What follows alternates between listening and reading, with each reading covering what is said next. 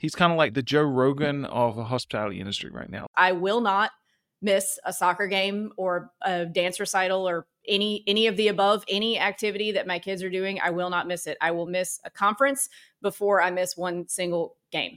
So those are kind of my non-negotiables, is that I don't want my kids to feel like anything comes before them, because it doesn't.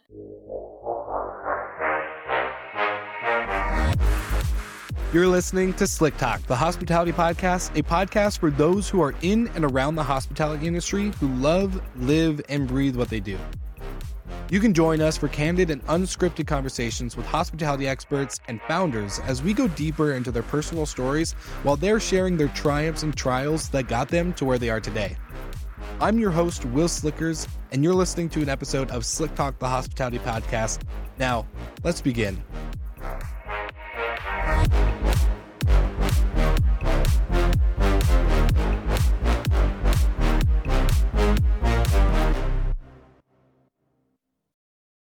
All right, Nathan, another question for you on A Minute with Minute. And my question is, I'm a remote manager or host.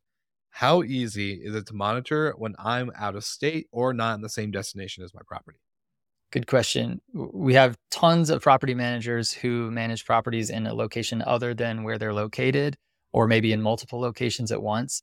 So we actually created a new area of our dashboard called home groups, where you can group particular rentals by either geography or some other factor. Most people do it by geography. So if you happen to manage properties in New York, Chicago, Philadelphia, you can create groups for those properties and assign them to the employees that work in those areas, where you can still see everything remotely, but your team only sees the properties that pertain to them. So that's one really good way to manage things from afar while keeping them somewhat separated. I love it. You heard it here first. Another Minute with Minute. And now back to the episode. All right, ladies and gentlemen, we have the one and only Avery Carl on the show. And I think I just posted. So after anyone hears this episode, I just posted on LinkedIn that I did 421 episodes in the last 5 years between my two shows. So crazy that we haven't gotten you on earlier, Avery. I can't believe that this has just taken, one, probably me so long, but two, that, we've just started crossing paths more through conferences and all this other stuff. So I'm super excited because your show was one of the first shows that I actually got introduced to when coming into short-term rentals and all this other stuff. So very excited to have you on the podcast today. How you doing? Thank you so much for having me. I'm doing great. Of course. Finally glad we got this opportunity to chat. And, like I just said, you've done your own show. You've been on so many other shows. So I've gotten to know you through basically the content that you put out and the conversations you have. But I'm really excited to know you as in the story and kind of unpack maybe some more things that you may not discuss on your own podcast or other podcasts in the industry. So we'd love to know, just Avery, for anyone who doesn't know who you are, where does it all begin for you? Where does this business and entrepreneurship begin? Oh my goodness. I mean, entrepreneurship, I didn't realize this until I'd almost gotten fired from 3 corporate jobs, but just growing up, I did not have role models that worked for other people. My entire family owns their own businesses in some form or another and does not work for someone else. So when you think about it, I was not raised to really be good at that. I'm going to blame my parents for me being a bad employee. So entrepreneurship, even though I didn't realize it when I was a kid, is just something that I've always grown up around. Didn't realize that until, like I said, I almost got fired from my 3rd corporate job. And in real estate, kind of by accident, I don't think anybody as a kid says, oh, I want to go grow up and be a real estate agent, or I want to grow up and be a real estate investor. Maybe my kids will say they want to be real estate investors. I don't know. Maybe they'll just say, well, it's our inheritance, so we'll have to. So it was an accident. I was kind of realizing that I did not like the corporate environment. I had gotten my master's degree, been working in what I thought was my dream job in the music industry in Nashville as a marketing manager for a few years. And I was just kind of sitting there every day. And I'm very, very productive in the mornings. But once lunch rolls around, it kind of it's downhill from there.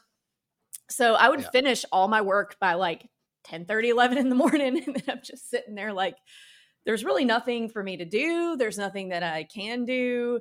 And I'm just sitting here just waiting for this manager to bestow a $10,000 raise upon me that may or may not ever come. And, the amount of effort that I put in didn't correlate, to the results that I got out. The results were the same, really, no matter how much effort I did or didn't put in. And so the real estate thing kind of happened around the same time. So when my husband Luke and I were moving from New York City to Nashville, our real estate agent at the time was trying to get us. This is back when Nashville was affordable and didn't cost the same amount to buy a condo in New York. And our realtor was trying to get us to buy in East Nashville, which is like, hipster town, and was really appreciating really fast at the time. Little did we know 2021 was around the corner. And we were like, no, we don't want to live in East Nashville. We're moving from Brooklyn to Tennessee. We want to move out in the country. We were tired of neighbors.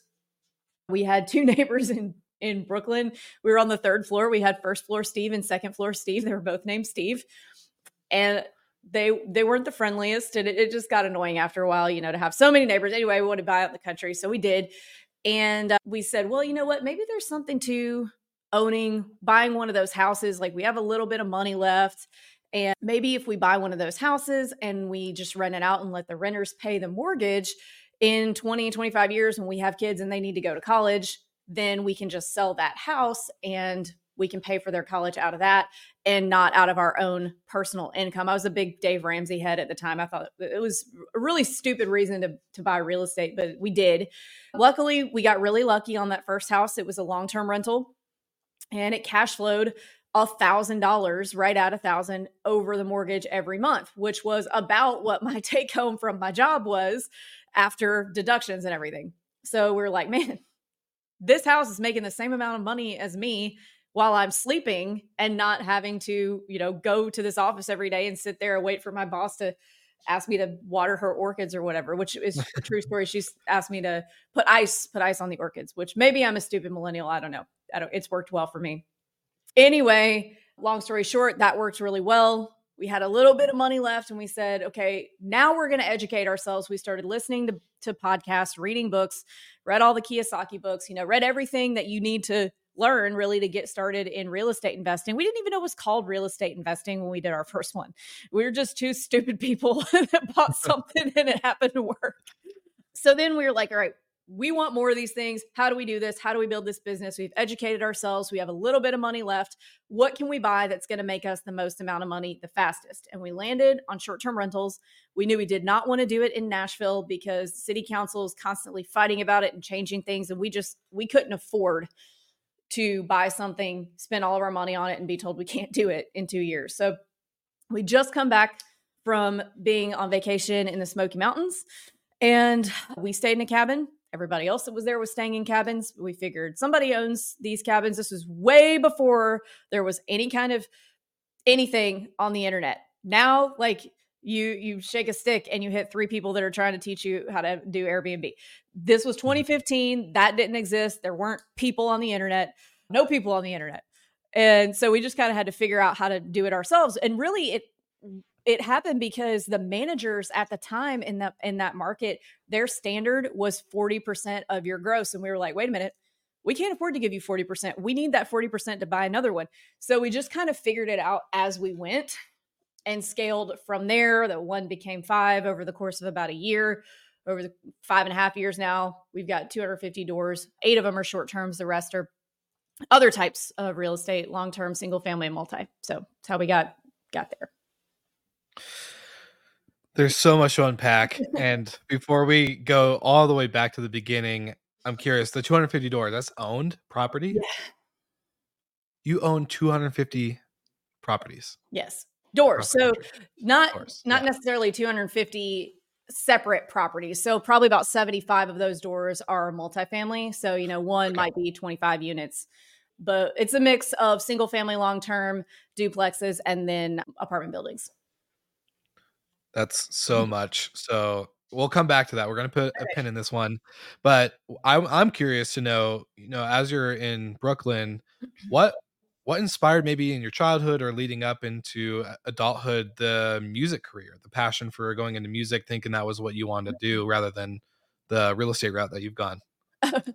Well, I have just always been an adventurer. Really, I would say my dad taking me to see Kiss when I was like 10 and Aerosmith also that same year, and sitting there, I'm from a really small town in Mississippi. So being literally fresh off the turnip truck and going to see Kiss like third or fourth row, I was like, oh my gosh, this is the coolest thing I have ever seen in my life. So I started taking guitar lessons at the local little guitar shop called Backstage Music. And I was a really good athlete. I was really good at soccer. I played club. My club team was really good. We got a lot of attention. And because of that, I was able to get a soccer scholarship. And I knew at the time, this was before women's soccer was big at the time, but not like it is now. It was still kind of weird. Like my high school boyfriend's parents would be like, "Oh, communist sport," and making those stupid jokes. But now it wasn't as mainstream. Anyway, I got a soccer scholarship to University of Texas. So I thought, well, I don't want to stay in Mississippi for the rest of my life. I grew up in the town where Mississippi State University is. And they were like, "Oh yeah, you'll get a full ride to Mississippi State." And I'm like, I don't really want to stay here. So I was like, all right, you know what? This soccer thing is going to get me to go somewhere cool. I had quite a few offers and chose Austin because it was the best place for me to be able to start a band or to join a band. So went to UT. My team did win a Big 12 championship while we were there. And funnily enough, my soccer coach, his wife, she didn't remember me. We made the connection later, came to the short-term shop to buy a house I think they bought in St. George Island, Florida recently. So anyway, I joined a band there that was already established and started playing. I graduated in 2009, which was like the worst time in the world to graduate college because there were no jobs. So any prospect of me going and getting a real job at that point, it just didn't exist. And so I'm like, well, we're doing this music thing. I'll bartend at the Cool Rock Bar and we'll do this for a little while until things start to look a little bit different. When they do, I'll just go back to school or something and, figure out how to reassimilate into regular society at that point. So I played guitar for a bunch of sloppy punk rock bands, played bass for a few like rockabilly bands, which is kind of cool, and got to tour all over the place, US, Europe, Japan, and nothing anybody's ever heard of. But it was really, really fun. Got to see a lot of things, got to do a lot of things. And then in 2012, Luke and I were like, New York's getting kind of expensive and maybe we'll try something new. We moved to Nashville, went back to school. And I said, well, this is a great place to do the business side of music. There will probably be a lot of people like me who used to be musicians who now, are doing the corporate thing. And that's just kind of how that happened. So the 3 corporate jobs that you got fired from were all in music and like social marketing management, or what was the... So I was never actually fired. I was put on a performance improvement plan.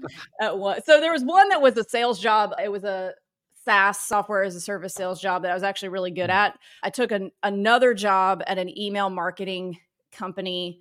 I was actually doing email marketing for Walmart, Starwood Hotels, and one other one. And that company is where I got put on the performance improvement plan.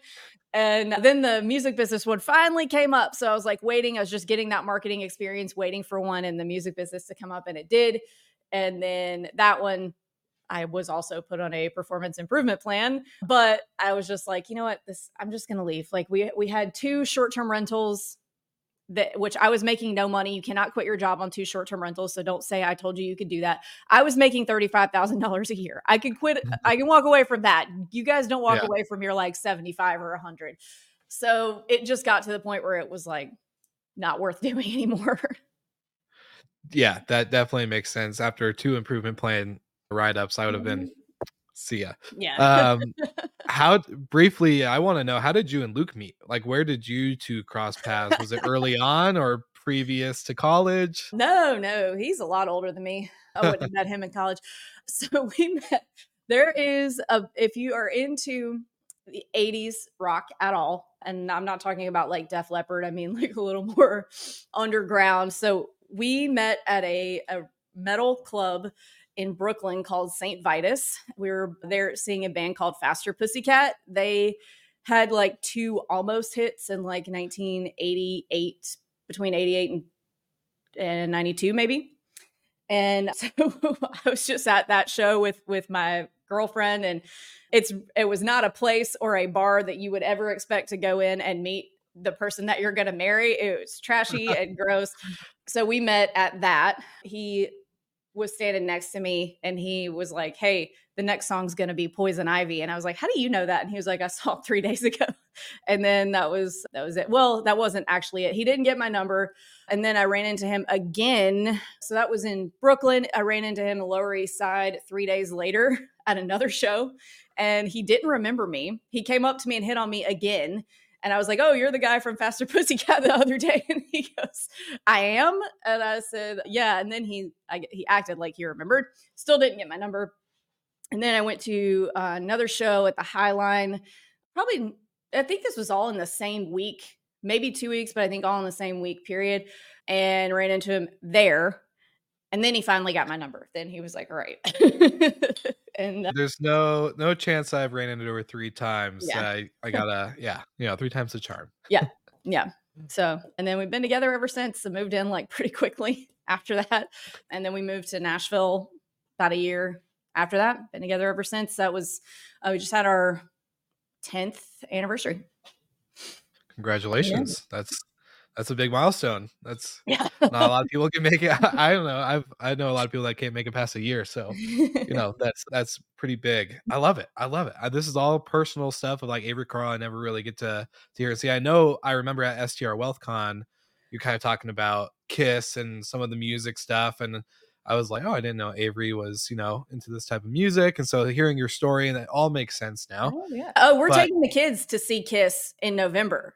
And we have meet and greet. So it is entirely possible that my 2-year-old son, when he's old, will be the last living person on earth to have seen Kiss. That's insane. Might be. Is this their last show, or are they their farewell tour? But they've done several farewell tours before. So okay. Hey, as long as they can keep them going, they're gonna probably keep going. Yeah. Yeah, that's awesome. Well, it's super cool. Definitely want to see pictures and social media posts all about the show and getting to meet them. That's a must have.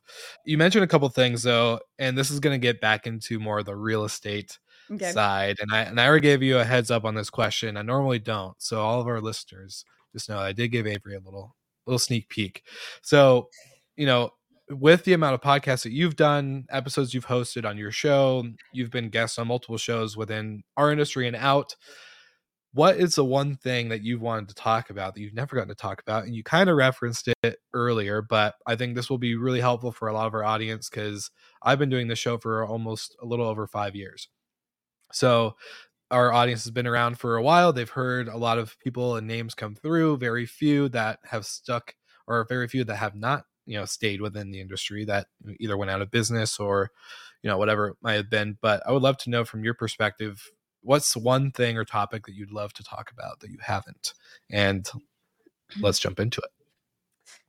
Not necessarily like love to talk about, but thing that I think does not get talked about enough is vetting who you're taking advice from on the internet, because everybody can put yellow subtitles on their Instagram posts and it doesn't mean they know what they're talking about. So, I've seen a few people take some bad advice, maybe advice from, not necessarily bad advice, but advice that doesn't apply to what they're doing. Like maybe taking advice from an arbitrager in a metro market when you're buying a short-term rental to own in a vacation market, things like that. But there's a lot of people out there that are trying to be influencers.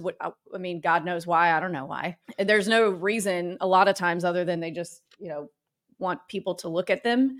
And so you have to be discerning in who you're taking advice from and making sure that it's applicable to what you're trying to do. So I don't think that gets talked about enough.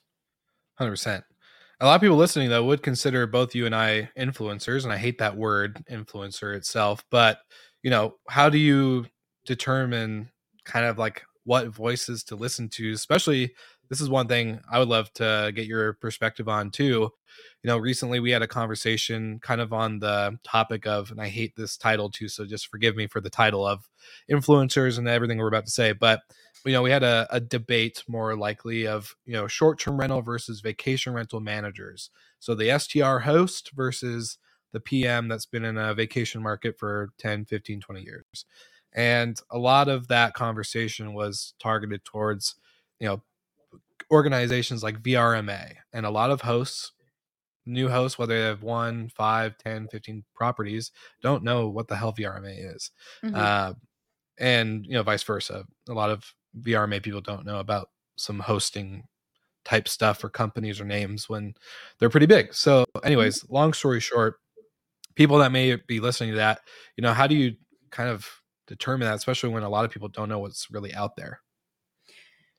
So I'm going to quote someone else here.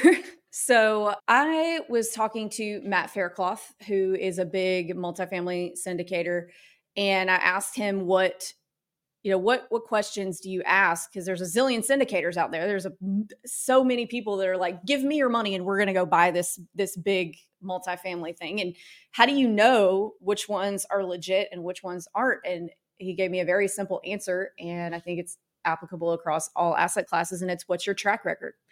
So, if you're watching someone on Instagram or YouTube or whatever, and they own a couple properties, got in the game during COVID, I'm not saying that they don't necessarily know what they're doing, because they may, but somebody who's been in the game the better part of a decade and has owned pre-COVID might be someone that you want to put a little more stock in what they have to say, because they have more experience, maybe more properties. They've just seen more. They've been there and they've taken the licks. So what's your track record or what's their track record? You don't have to ask them personally, but you can pretty easily figure it out from social media.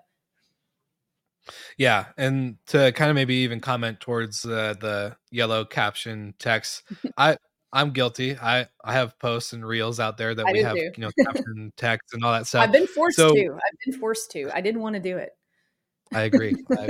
Everyone tells me, like, you have to do captions now, and I've been being in the content game, I've been very bullish on long form. I know a lot of people are pushing towards short form, but I still think long form is going to win in the end of the day, because I think people like the context, because a lot of the short form stuff doesn't give you that. It doesn't give you the details behind the arbitrager who's talking about a certain thing when someone's trying to buy a single family in a vacation market. They don't give you the context of all that stuff.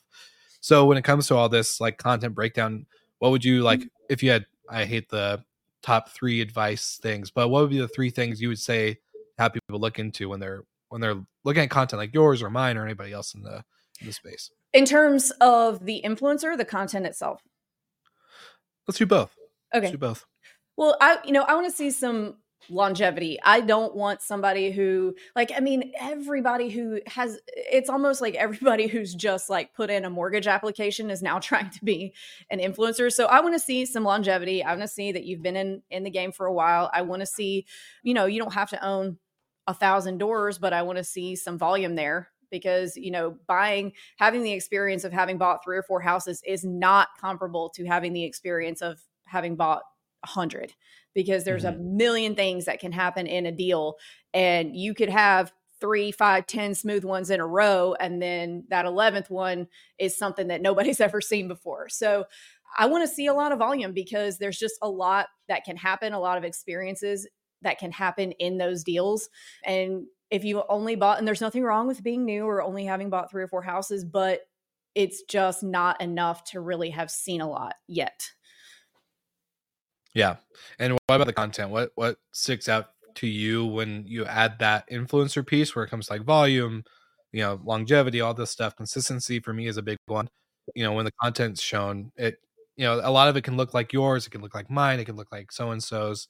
So I want to see stuff that answers questions that I have. I don't want to see other elder millennials like dancing to music. It says like that feeling when you get a booking, and then like dancing or whatever. Just, I don't care. I don't want to see that. It adds no value to my day. You have taken 5 seconds of my day that I would like to have back. I want to see something that I don't know. Like, I mean, I hate to say, because everybody loves Cody Sanchez, but like all of her posts say something, they give me value. You know what? I didn't know that. Great. I'm glad I took the time out of my day to read this, even though, it's only a 5-second reel with captions. Yeah. But yeah, if an influencer is doing dances, I'm like, I'm not just unfollow. I want value. No, Cody Sanchez is a great one. She's one of my favorites. Inspired me to actually start. We have a vending machine business here in Denver now because of all Nice. the content she's put out. So really great person. But yeah, no, there's a lot of noise to shuffle through. And this is more of an entrepreneurship question outside of like the guru, how do you tell if they're legit or not legit conversation. But with being an entrepreneur, especially at your scale, you not only are you doing content, but you are managing and owning and buying properties. You're working with others, helping them get their property as well.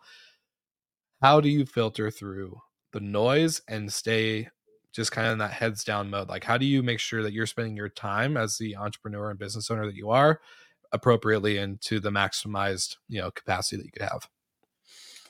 Well, I know everybody says this, but especially running a busy brokerage, I have to get up at 4 and get like 2 hours of just to-do list stuff done, because the way brokerage works, you're kind of beholden to so many different timelines and other people's urgencies that it's really kind of impossible to time block or do anything like time blocking where you're like, okay, I'm not answering my phone for 2 hours because I'm going to work on X, Y, and Z. You can't do that when you're running a brokerage, because the fires will pop up. The emergencies that different clients have happen when they happen, and you don't get to say, oh, I'm sorry, I'm in my 2 hour time block this morning. Your $90,000 earnest money situation is going to have to wait. Like, you have to jump up and handle that then. So getting up super early has really been a game changer for me, because I can get all those to-do list things done before anybody is up and could possibly be having an emergency.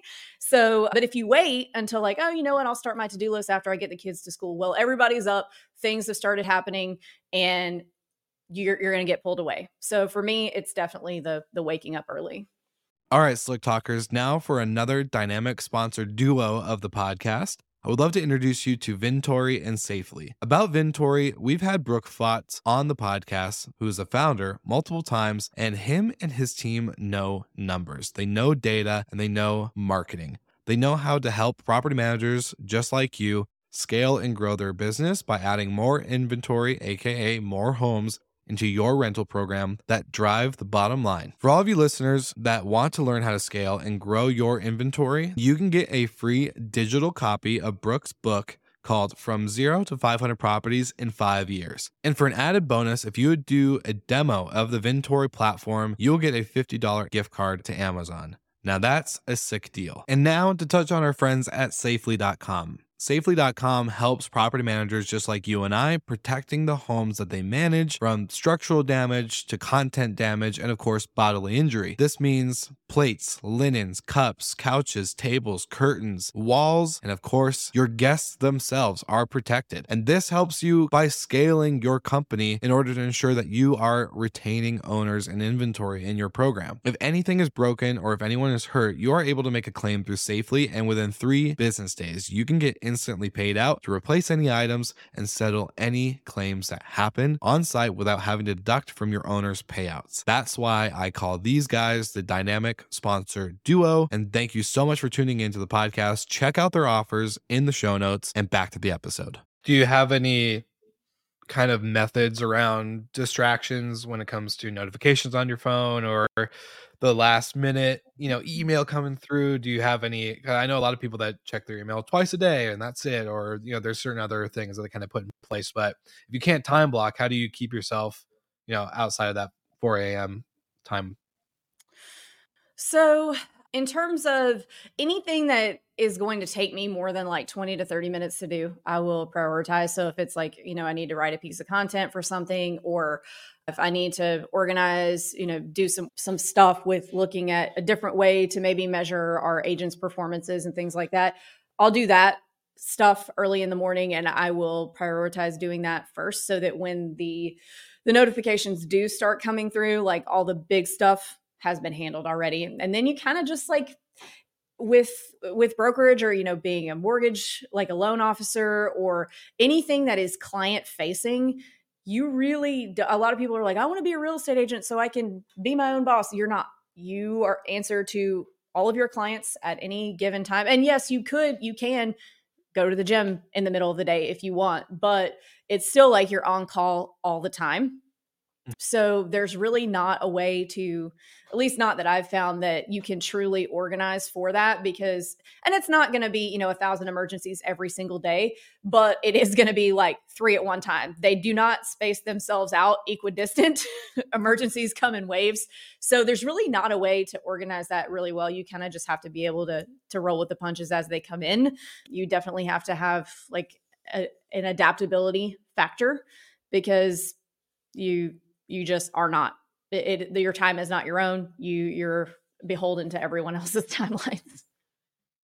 Would you say the characteristics of adaptability for you and your upbringing and career path and kind of journey just through everything, would you say that has been something that has stuck with you for a long time, or is that something you had to learn kind of as you got into this business?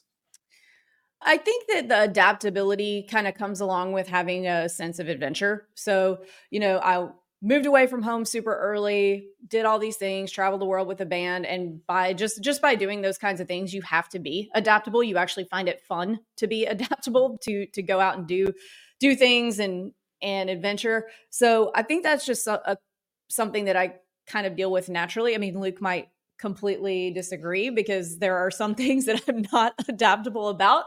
But in terms of, from a business standpoint, in any business and any entrepreneurship, you really do have to have an ability to just roll with the punches to be successful, for sure.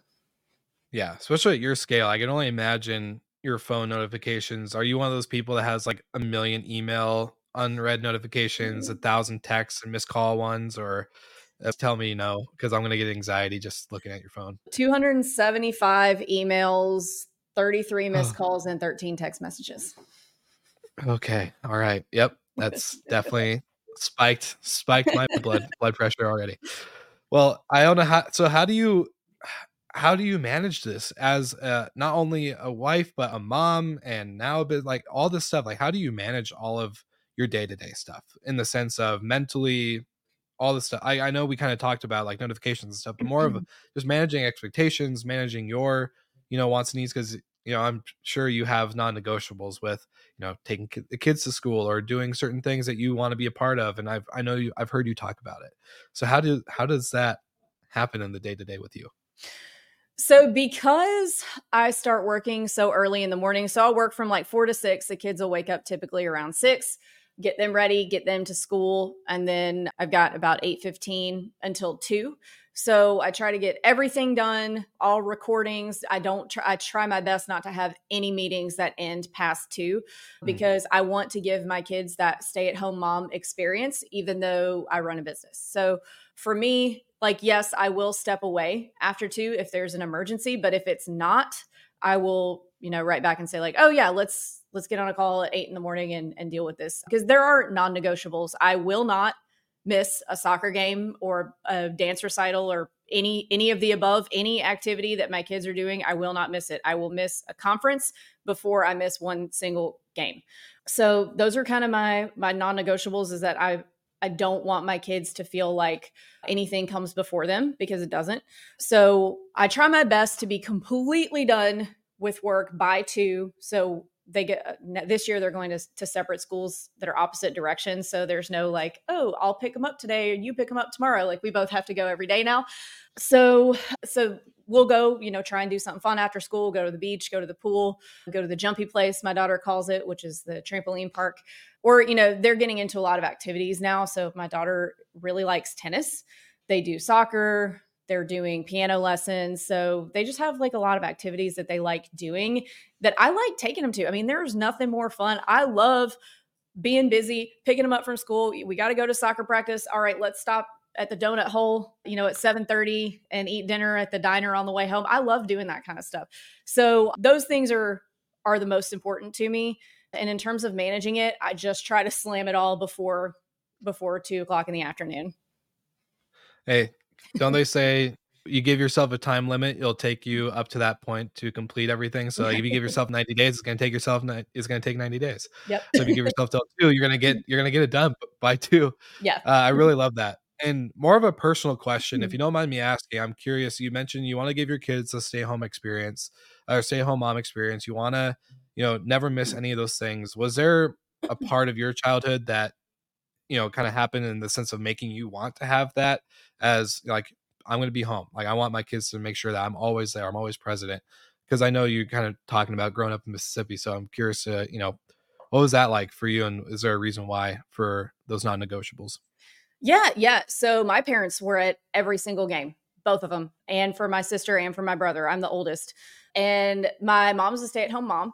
And there's a lot of things about that, about being a stay-at-home mom that probably would not work for me. But the things that I think are positives about it is attention and building kids' confidence, kids that get paid attention to, not always, but kids that feel like they get enough attention and stability from their parents tend to do a little bit better. They have less adversity to have to overcome. So I want to make sure that even before that, my kids' confidence is where it needs to be before anything else. Because if they're not confident, then they're not going to do well in school. If they're not confident, then they're not going to do X, Y, and Z thing that will, help propel them to wherever it is they want to be. So their confidence and security is very important to me. I feel like that's something that my parents did really well, that I had a really good example to kind of learn from to do for my kids. I love that. That's super cool. So as a aspiring not soon to be, sorry, I need to watch what I say. As an aspiring wannabe father in the future, not that that's anywhere near close, but I think that's super important too. I'm the seventh child of seven. So having 6 siblings out of, the 7 of us ahead of me, that was definitely something, like you said, having my dad show up and having them be present was super important.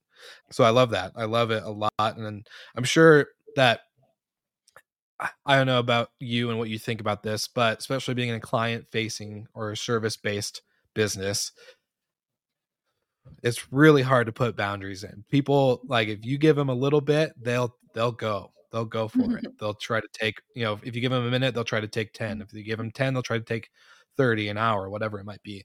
Giving that boundary, has that really been helpful? Just like in the sense of like, I don't do this. This is it. I'm not going to miss this event because even though there's a conference, I'm not going. This is a good boundary. It's healthy, or else would just life be chaotic? Does that kind of hopefully makes sense? I'm kind of asking a question weirdly, but yeah. So, I mean, in terms of like conference scheduling and stuff, like I know soccer games for the age group that my kids are in are on Friday nights. So if it's something that if someone asks me to do a conference and it's over a Friday in the fall, I know that that's probably not something I'm going to be able to do because I do coach the soccer team too. That way. So that part is pretty easy because everything has to be scheduled so far in the future. So that's not typically too hard. But in terms of like boundaries and people, I think it's really more of an understanding what it is that someone needs out of a conversation. So, for example, someone who is upset about something or is complaining, a lot of times they're not really even looking for you to fix the problem. They just want to be heard. And they just want you to know, they want somebody to know, and they want to feel heard, they want to feel validated. And it's really just kind of understanding what somebody is looking for. Maybe it's not a complaint, maybe it's a confusion. They don't know this market or that market, or how do I do this?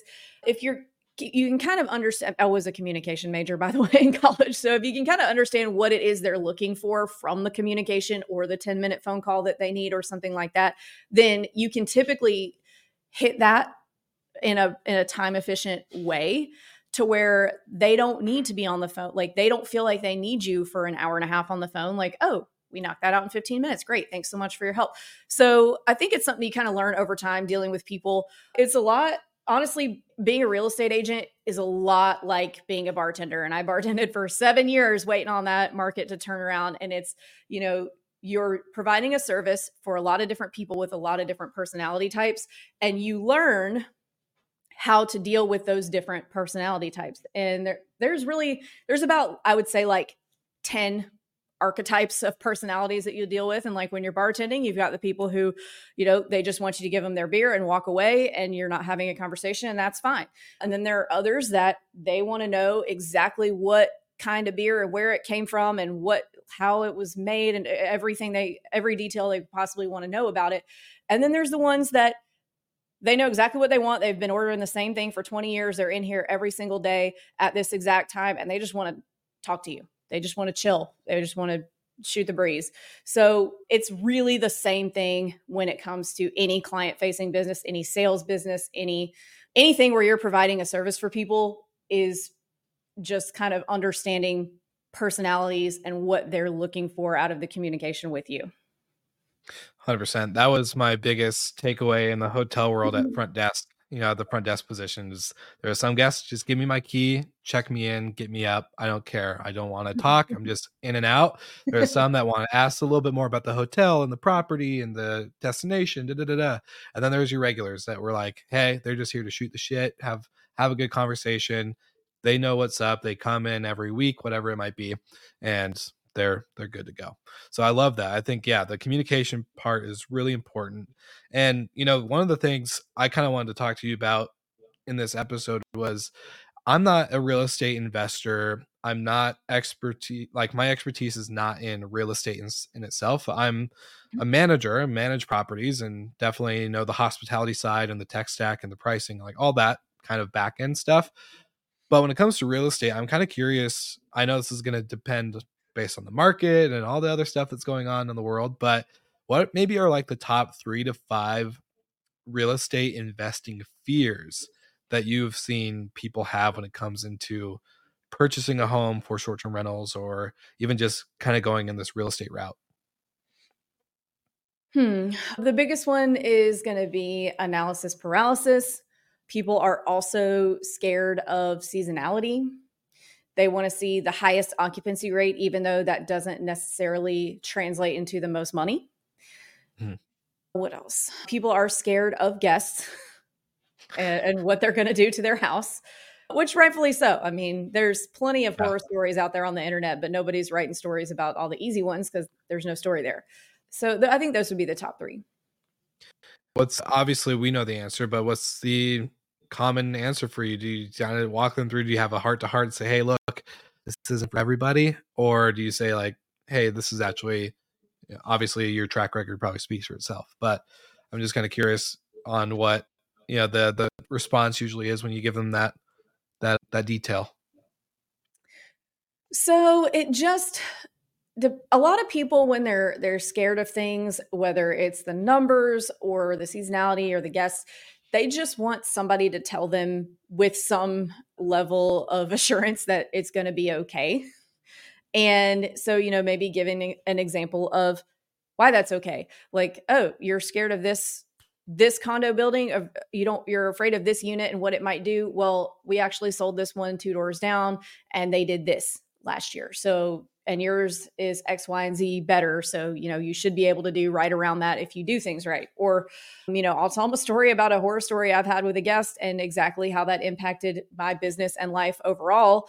And really all it is like, yeah, you were anxious about it for a day or two, and that was it. So I think they just want to hear other people's experiences and to get that feeling of, okay, yeah, it's going to be okay. It's okay. Yeah. And I always kind of tell people, we're not curing cancer. So think like there's going to be some emergencies, stuff will happen, but at the end of the day, like, it's going to get solved. It's very easy. It's more of a time thing. You can't just expect it to be solved overnight, right? Which I think some owners have that expectation, at least from what we've seen.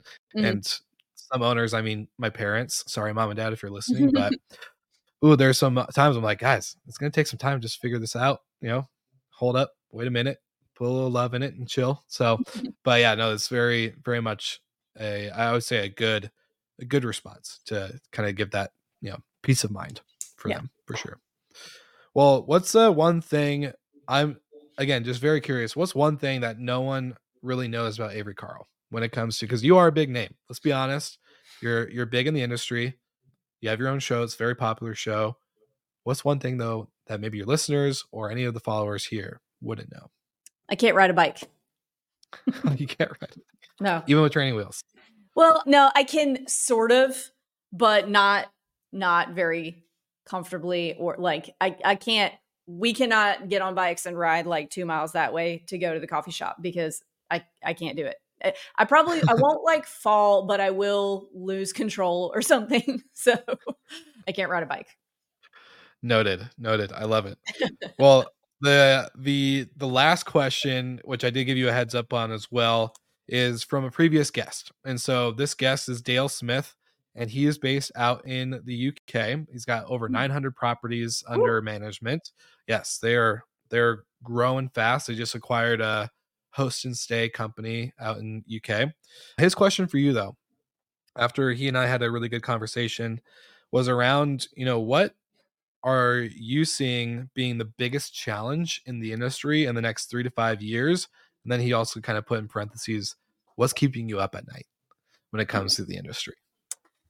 What is keeping me up at night?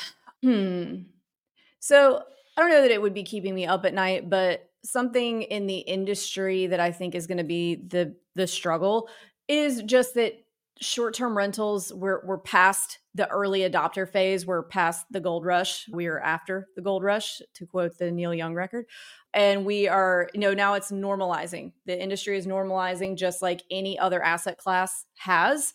And I think that people are taking that normalization completely out of context and calling it a crash. And it's like, no, now it's no different than going and buying a multifamily, an apartment building.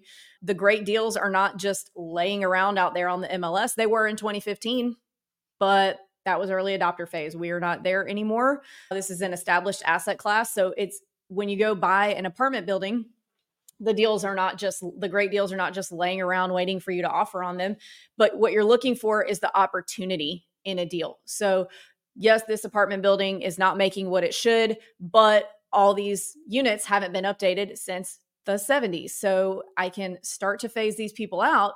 And as I phase them out, I can rehab these units and raise the rent $200-$300 to get it to where it needs to be. So I'm not going to be making money like today on this apartment building, but I'm looking for the opportunity to get that cash on cash return or cap rate or whatever metric you're using to where I want it to be. It's kind of a similar thing with short-term rentals now. It's not just buying all the deals up that are laying around on the MLS and they're making money day one, but you're looking for the opportunity. So whether that's, a rehab to add equity or adding things that don't necessarily add equity to the house, but they do add income to the property as a short-term rental. So I think I see people selling properties that they shouldn't sell because things are normalizing, and it kind of shook them up a little bit. And they think that the roller coasters are going to keep going down, but it's not. We're just plateauing. We're getting where we're supposed to be.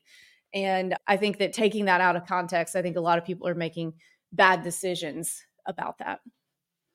So you're telling me that viral tweet on Twitter that was talking about the markets being down 50% or more all over the country is false? Oh, Are you yeah. telling me that? Wow.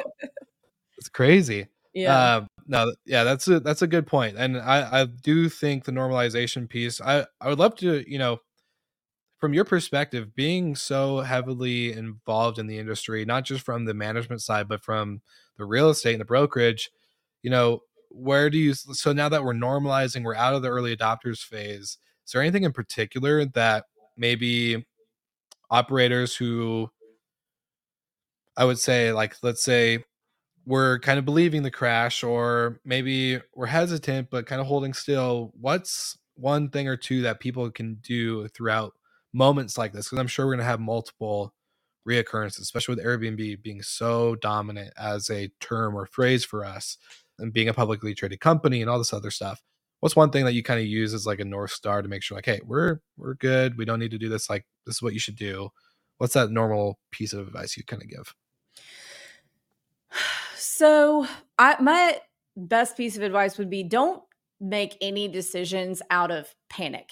I think a really good example of why not to do that would be the beginning of COVID when all travel shut down and people were like, oh my God, like I probably $10 million, maybe more worth of contracts terminate because they were worried nobody was ever going to be able to travel again. The people that stayed in and thought, well, you know what, I'm under contract on this thing, or I've just closed on this thing.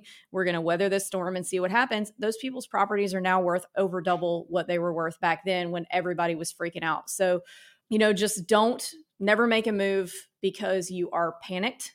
And then in terms of buying properties, there's always going to be a reason not to buy a property. You're always going to be able to find one, even if we're at the lowest the real estate market has ever been, which we're not, obviously. That's just an example. There's always going to be a reason. So, in 2020, people said, I'm not going to buy because I want to wait for the crash. I want to wait for all these prices to go down because of the pandemic. And so they did. And then that's not what happened. The prices doubled. And so then last year and a half ago, people said, well, okay, I'm going to wait for the prices to go down now because they can't keep going up. Well, the prices have gone down, but now the rates have gone up so much that the payment on the same property at a lower price is actually higher because of the interest rate than it was a year and a half ago. And so now they're stuck. So there's always going to be a reason. And real estate tends to trend upward. So I would never say buy anything based on appreciation. Buy things based on cash flow and what you're able to do now at the interest rate you're able to get it for. And that hopefully appreciation will continue to build. Eventually, interest rates probably will go down. Now, we don't know if that's going to be next year or 10 years from now, but eventually when they do, you can refinance and then you'll have a little extra. But what I don't want to see people doing is buying properties that don't work now, banking on the interest rates going down next year, which they probably kind of looking like they will. I'm not an economist, but it's kind of what it's looking like. Make sure they work now because you never know what's going to happen in the future. But anyway, you're always going to be able to convince yourself of a reason not to buy something. True. Very true. And final question for you, Avery, is without knowing who the next guest is and what their name is and their experience and all the above, what's one question you'd like to ask them? Could be anything under the sun. Business, serious, personal, all the above. Funny. I should have been thinking about this the whole time, but you were asking such good questions. What would I ask them? I would like to ask them, if you could go back to 20-year-old you, what advice would you give yourself, knowing what you know now? That's a good one. It's a really good one. I like that. Well, this has been a true pleasure with, again, how much of a legend you are in the space. I got exposed to you. You were one of my first. I think it was like Matt Landau's Unlocked Hotel. It was like what they called it. They used to call Fuel Hotel Marketing Podcast, and then your show were the two or the three that I got exposed to first. So it's very much an honor and a pleasure to have met you and to have you on the show. And for all the listeners, obviously, I'm going to make sure everything of Avery's is included in the show notes. But if you had one place to send any listener that wanted to connect with you beyond the podcast, what would you send, or where would you send them? Hit us up on Instagram. It's at The Short Term Shop. Our link tree on Instagram has all the other links that you could possibly need to get where you want to go with us. That's what I love it. I love it. Well, thank you again, Avery, so much for being on the show. And like always, for all of our Slick Talkers listening, make sure you like and subscribe, and make sure you tune in again next week.